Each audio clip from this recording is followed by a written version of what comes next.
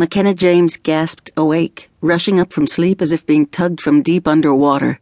What had woken her? Caden moaned next to her, thrashing against the pillow, a cold sweat on his forehead. Her heart already raced from being startled, but now it squeezed for a whole other reason.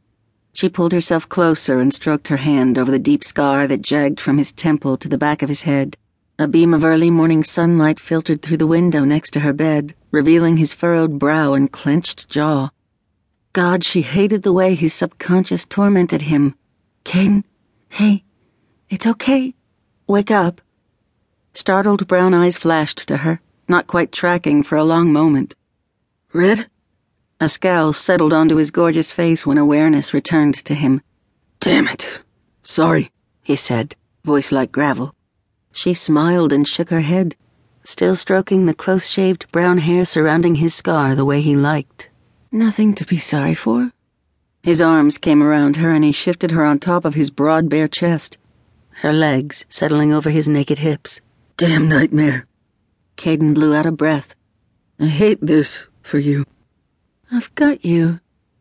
McKenna kissed him, reveling as she always did in the nip of his metal spider-bite piercings against her lips. And I love you, though she kept that thought to herself. She'd realized weeks ago that she'd fallen for him, irrevocably and all the way, but she'd never given voice to the words. Something inside her warned against letting him know, yet, just how serious her feelings had become. Not because she believed Caden didn't care for her too. A part of her worried that making a man so marked by loss confront how close they'd become might freak him out. 14 years had passed since he'd lost his mother and younger brother Sean in a car accident that had trapped and injured Caden and left him claustrophobic, scarred, and alone, and the memory of it still tortured him, as the nightmare proved. Don't you worry about it.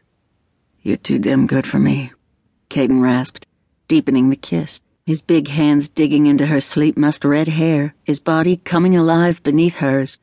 It wasn't the first time he'd said something along those lines, and the sentiment always made the center of her chest ache.